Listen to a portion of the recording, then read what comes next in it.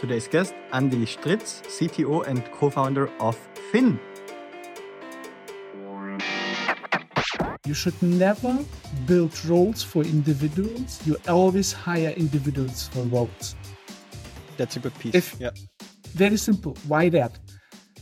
Very often, in the past, I did 200, 250 interviews a year. Sometimes you fell in love with a candidate because for whatever reason, you're like, oh, that's the greatest, but we have no position. And then you are starting to bullshit yourself, right? You start building up a role for an individual. And that's a major mistake. Also, seasoned leaders, they fall into this trap, but they're more aware of. So you should never do that. Because what if the person leave the company? Then you have to hire this one individual for this specific role that you built for an individual. Can't work. Andy and I talked about how to differentiate the role of a co-founder and a CTO by company stage, and also about a very critical stage from going from 20 to 40 employees and up to 40 employees as an engineering leader in an engineering organization, and also what type of methodologies can be used, and also how the approach in product development changes over time. So enjoy. Then you can build trust, and then you can spend less time communicating and more time just getting shit done. Then I went home and thought about this sentence. We basically put it on the table. Hiring takes time. People are trained. How to objectively judge certain situations. It's very, very, very, very hard to change things. That was the learning. Entrepreneurs with empathy. To the people side. Hi, Andy. Today we are talking about wearing the CTO and co-founder hat. I'm looking forward to it. We already had a pleasure at the VR Developers World Congress to do a panel. So thank you also for taking the time then. And then we also met at the Artist in Berlin shortly, but then lost each other. And now we are here back having a conversation. And I'm looking forward to it. So welcome. And maybe you can start with a short introduction. Sure. Yeah. First of all, thank you for the invitation, and happy to hear that we found each other again. And so my name is Andy. I'm 39, and I'm a tech guy doing e-commerce if you want. So I'm a CTO and co-founder of a company called Finn. So Finn.com. It's a car subscription provider. So if you need a car for a month, for 6 or 12 months, you just go to Finn.com. You select a car, and then it's getting delivered to your front door. And I think you also told me about the advantage against Sixt, that you can really get the car what you choose, right? And at Sixt, you just get the model, and then you get a random car sometimes. I'm not sure about Sixt because I'm not a Sixt customer. I am a Finn customer, but it's like e-commerce, right? So if I'm an e-commerce guy also in the past. So if you go to, let's say, Zalando or About You and select shoes, sneakers, let's say white Nike sneakers, I think you would be shocked getting black Adidas. And this is what we don't do. Yeah, if you go to Finn and select a car, you get exactly what you see. The color, the configuration, and everything is exactly what you see. E-commerce. Nice. And before, as you said, you were also in e-commerce, and then you founded Finn. So maybe you can tell us a bit more about the founding times or story, and how you also came up or participated in the idea, because today we want to talk about also what is the founder hat and what is the CTO hat when growing a company and teams. 100%. Yeah. So let's do that. Yeah. So the founding phase at Finn was, it's a crazy roller coaster, right? So we founded the company in October 2019.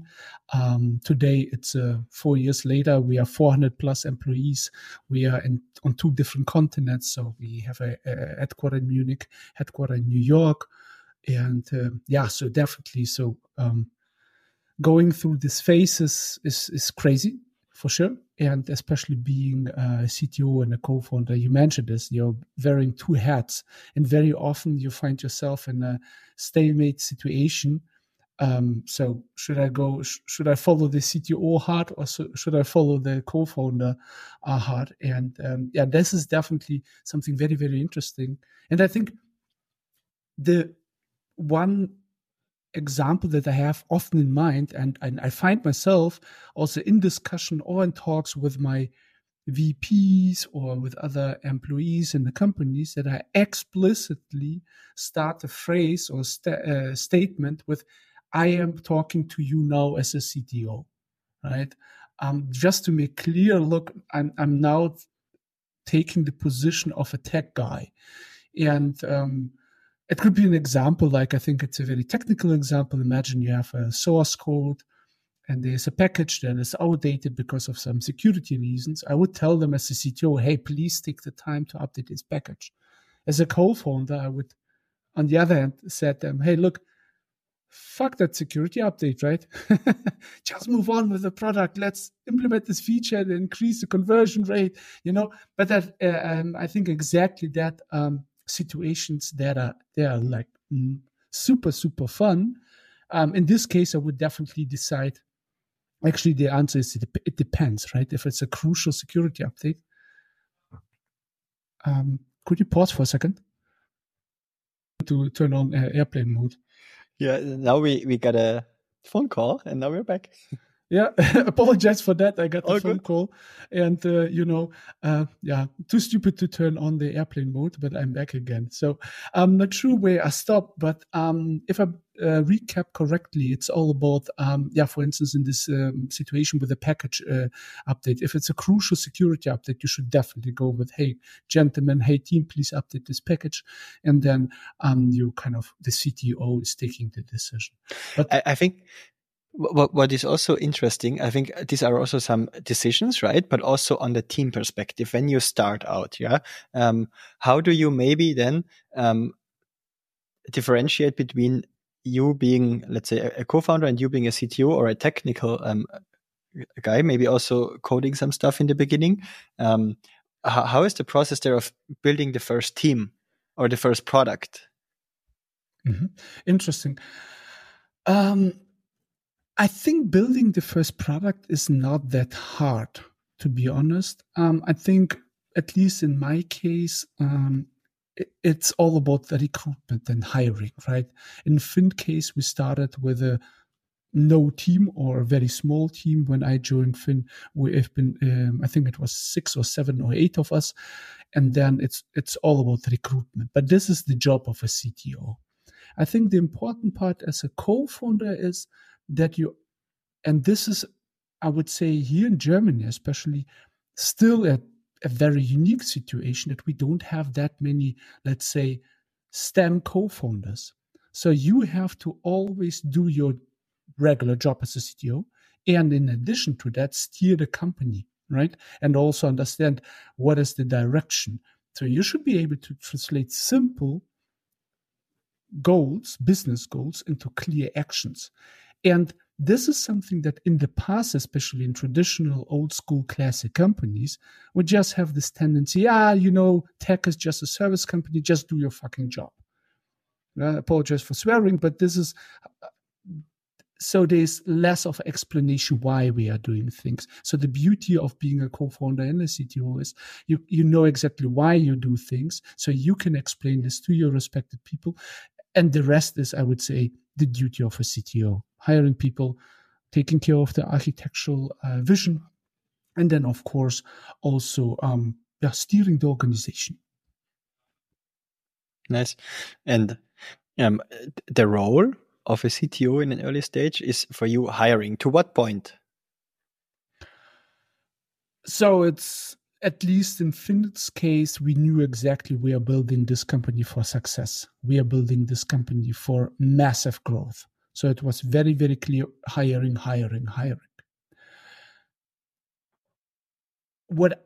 So I have a blueprint in my mind very often when I start to hire. So for the first employees, I need, let's say, the cowboy guys. It's individual contributors, so engineers, software engineers, maybe senior software engineers that are able to just swim in cold water. These are the crazy guys. You hire them first, let's say 2, 3 of them, so you can steer them and you can manage them. And then what I don't do is I don't hire, we call them L5s. So I don't hire team leads. So I think often you can find something like tech lead, engineering manager or head of technology, I don't hire them. I skip this level and hire next VPs, VP engineerings. So these are the people that I plan to lead in an organization with 40 plus employees. Because these are the individuals that are able to hire and build teams. What I mentioned, I don't hire, let's call it middle manager, because I assume this individual contributor would like to grow into this position. This is exactly why they start within the startup, right? They would love to grow with the company. And I think this is the only difference. So the tricky part is, if you think about in the timeline of a company, the tricky part is between 20 employees and 40 employees as our company, and also later as a department. This is where you have a mental model shift. Yes, so I would be interested in understanding exactly why and what your attributes are. From my perspective, I also see it in a way that there's a very big shift, because also once you get to 20, the founders cannot do or cannot run the show just by themselves anymore, and then they need some kind of other layer, right? And then it's getting complex, and especially if first-time founders doing this the first time, usually a lot of things break there. Exactly. So what we see very often is, so I see these companies quite often, to be honest. I have the luxury and really the great position to that I sometimes get asked to advise these people. These are great tech guys, but missing experience how to build their organization, and they lost the sweet spot. So they are too big, and they're just overwhelmed by the tech part of it, and they're seeking guidance for how to help with. Actually, to be honest, it's straightforward. You have to promote one individual contributor to a leader role. And this can be very often your mid to low performer when it comes to coding, but they're excellent people manager. Because just to put this into perspective, if you as a tech leader leading a small team of 4 to 6 engineers, I expect that you do 0 coding and 100% people management. And this is the hard part, because it's an emotional thing. You hired as a first-time founder all of them. You know, you felt in love with all of them. It's like breaking up first time. It hurts, but sometimes you can't continue.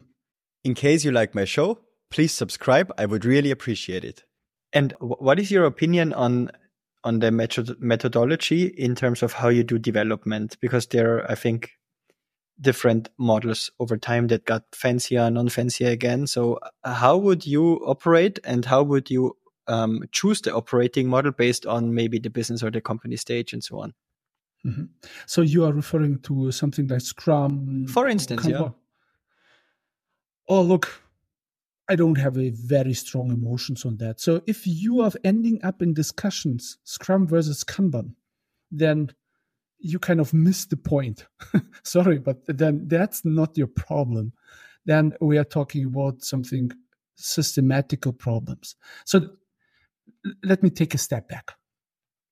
If you have a team that is developing features, let's say a website, go for Scrum, go for Waterfall, I don't mind.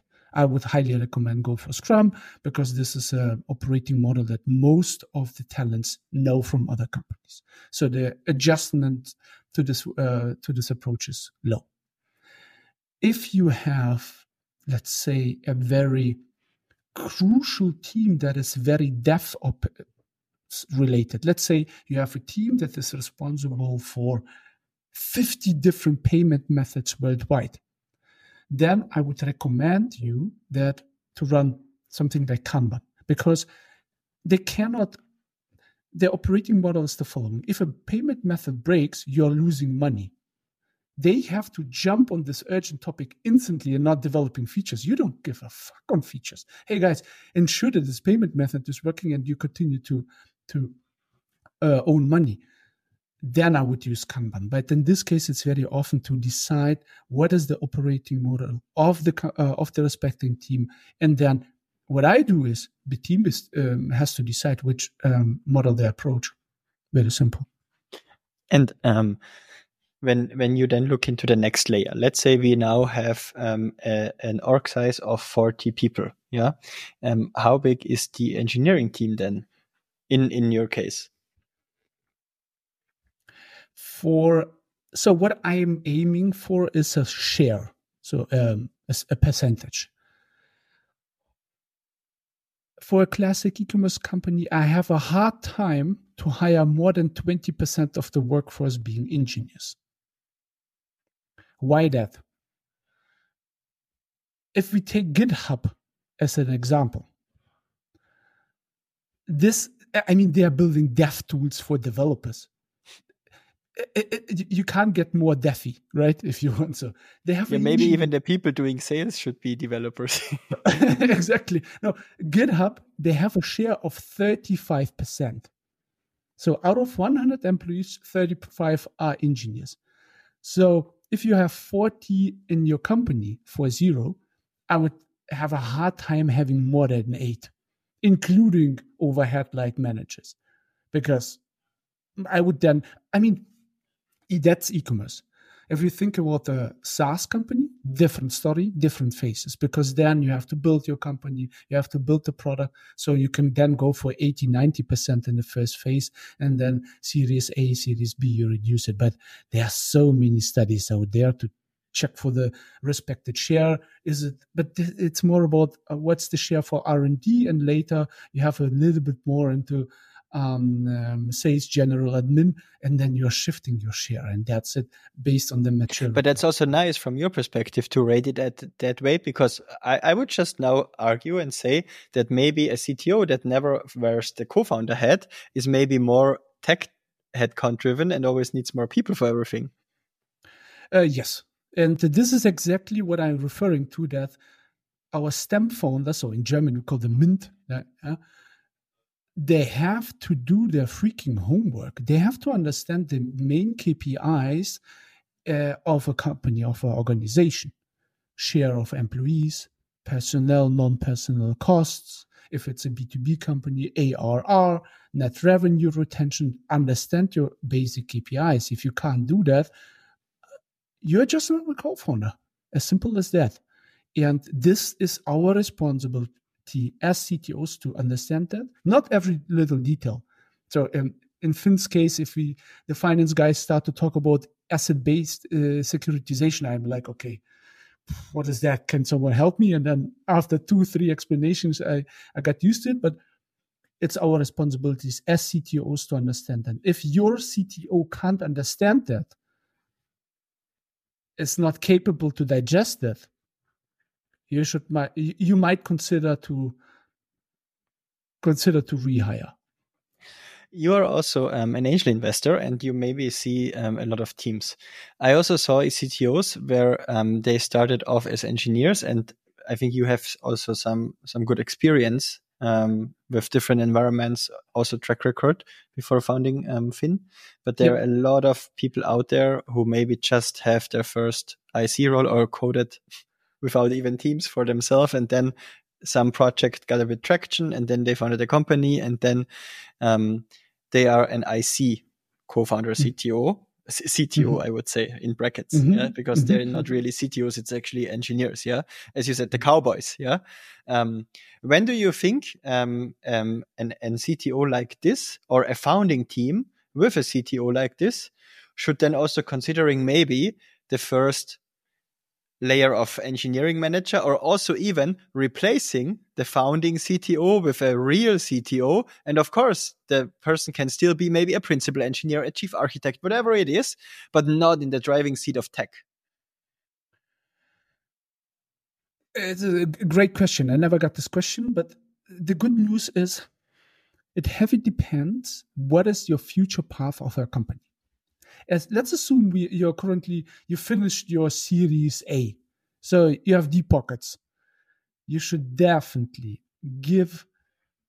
make a very, very clear, I would say, offsite maybe for a day or two, and redefine what are the roles that we need for the next phase of the company, independent of individuals. By the way, we did it for Finn as well. And then you try to match, is this person that we have today capable to fulfill this role? And this is one of the red flags. You should never build roles for individuals. You always hire individuals for roles. That's a good piece. Yeah. Very simple. Why that? Very often, I mean, in the past, I did 200, 250 interviews a year.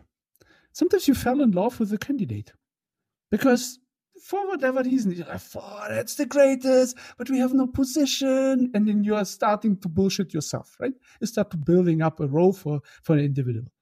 And that's a major mistake. Also, seasoned leaders, they fall into this trap, but they're more aware of. So you should never do that. Because what if the person leave the company? Then you have to hire this one individual for this specific role that you built for an individual. Can't work. Okay, so maybe let me give you an idea. So it took me 7 to 8 years, because this was my goal, to be, I call it the end-to-end CTO. A CTO who can start with a 0 employee company and move on to 1,000 plus. I worked for IBM R&D.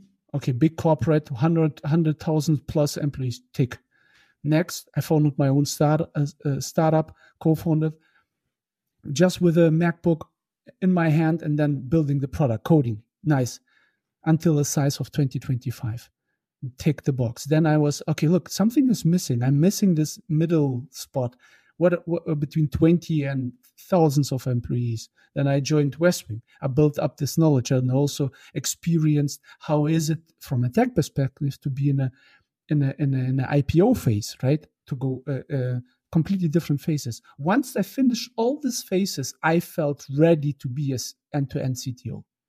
So it took me like 7-8 years to build up this intelligence. Very rarely you have this setup, and it's fine. But again, as a startup and as a scale-up, you identify the phase in which you are. What is the role that we need for the next phase?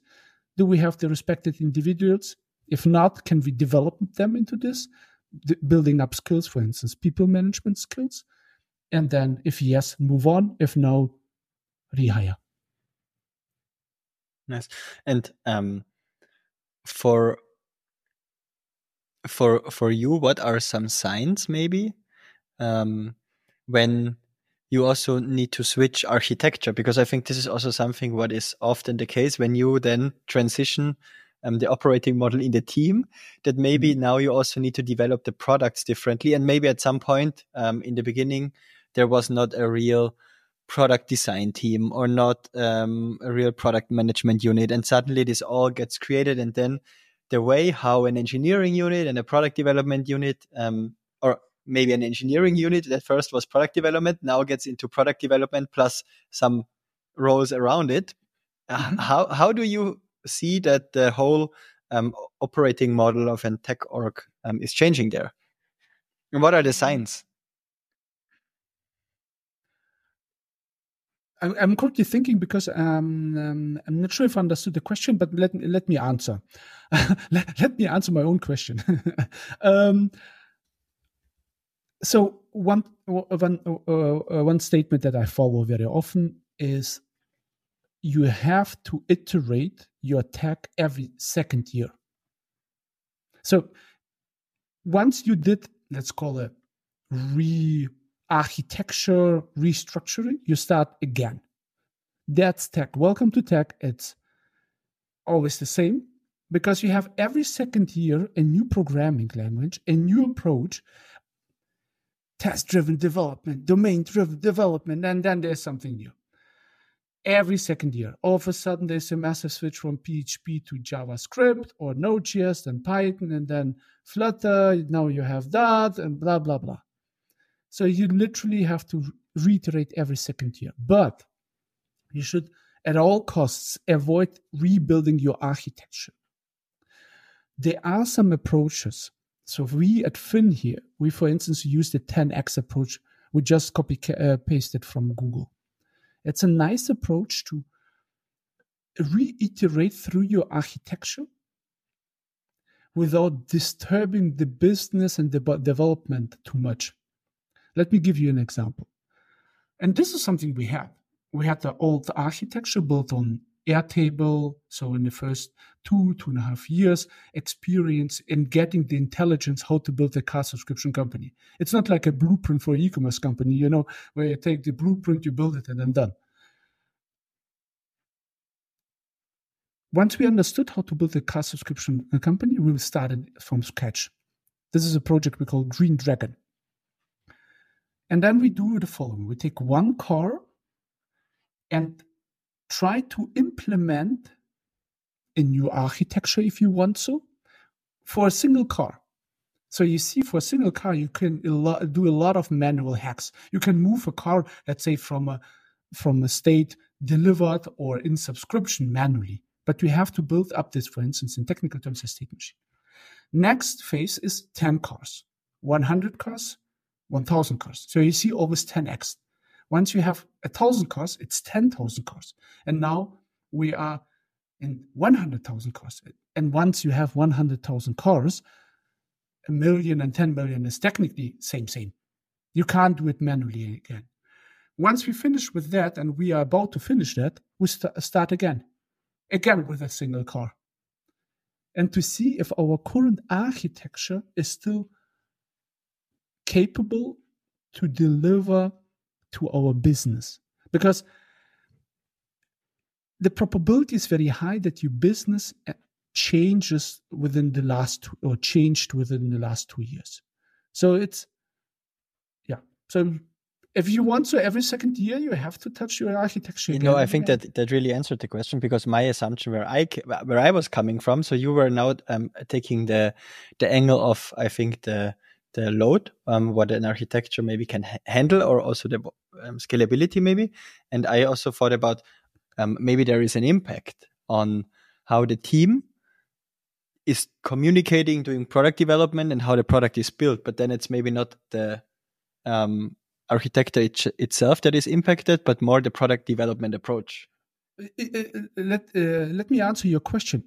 During this exercise of this 10x, you will find yourself in product development issues.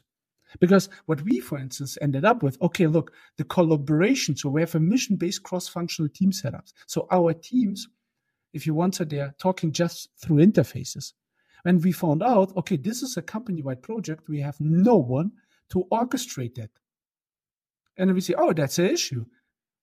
And then we identified and built one individual DRI to steer that. But doing this exercise of this question our architecture, we identify the product development issues as well. And this is exactly why you do it every second year, because you will face the situation of, let's say, missing communications between departments, missing alignment meetings, and then you're building up the ceremonies according to that. You could also end up in finding yourself in a situation, we need maybe Scrum or some other, let's say, big organizational product development approaches. Fine. In case you have any feedback or anything you want to share with me, please send me an email on thomas@peoplewise.com or hit me up on LinkedIn. And in case you really enjoy the show, please subscribe. I would really appreciate it. So another thing, when you also said that it can be completely normal, that there is a lot of, I would say, attrition when you go from 20 to 40 the first time and so on. Do you have any things to watch out to maybe also prevent it, or it's maybe natural and you really want to have it? So if you are ending up as an organization to be afraid of attrition, you have a serious problem. So I am aiming for attrition between 5 to 8%, and every year minimum. For some organizational departments, you need attrition. I call it, apologize for this term, you need sometimes fresh blood and new ideas, fresh-minded people, because you're just stuck in that. Yeah. And this is how you what you do through attrition. My statement is often, if you go from 0 employees to 40 employees within tech, the probability that you exchange up to 80% of your workforce is almost 100%. So what I'm trying to say, if you're ending up with 40 employees, just 8 of them would be the one that started with you. You can see similar ratios. Maybe it's not 80, maybe it's 60, 70%, but it's definitely high double-digit number is also in founding teams. You would almost never find, let's say, a company, maybe even a unicorn, with the same founding team as the core founding team, because of reasons that people can't develop, because the company may be developed too slow, too fast for individuals. It's absolutely normal. And if you don't think about attrition, you bullshit yourself. It's like, when I see slides, we have 0% churn. Nope. You have no.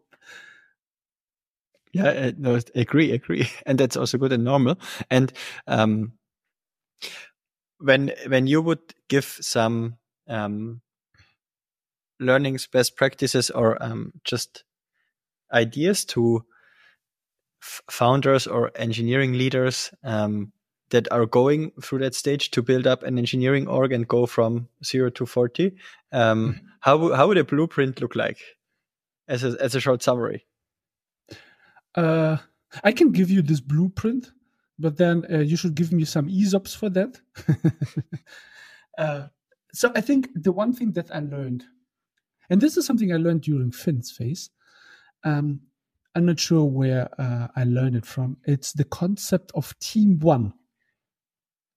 You should ask yourself, what is your team one? So what is the team that you're working with?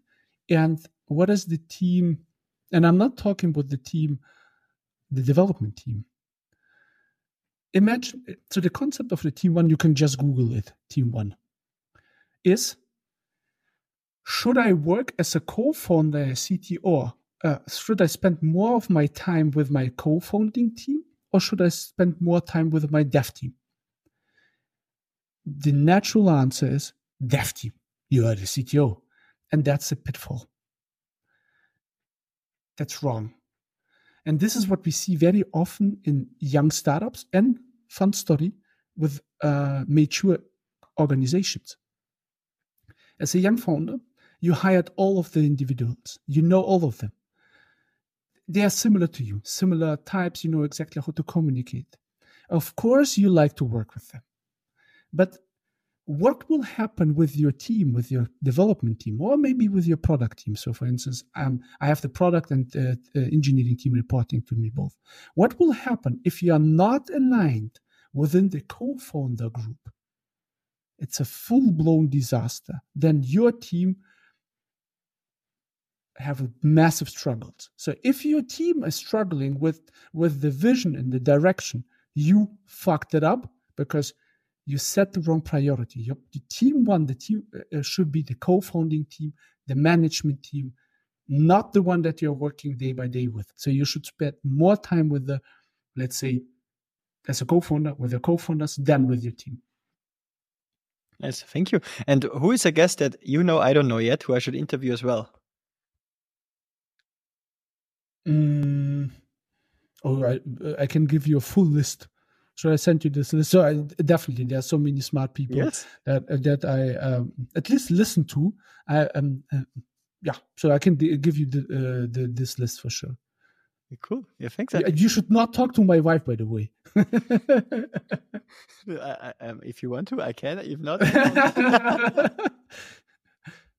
yeah. So I can give you definitely this list if you don't mind. I think there are so many smart people.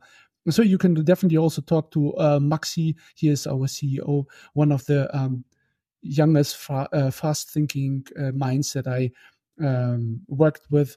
One of the, let's say, I would say, most tech-savvy CEOs I ever worked with. Yeah. Would love to. If he is up for it, let's do it. I don't know. I have to see, check his calendar. I can do it. For the audience, I'm now checking his calendar. Yeah, I think you would have a hard time. Yeah, maybe sometime in the future. Andy, thank you so much for the conversation, for all your insights. It was really a pleasure again. And see you soon, maybe in Munich or Berlin. Sure. Thank you for the invitation.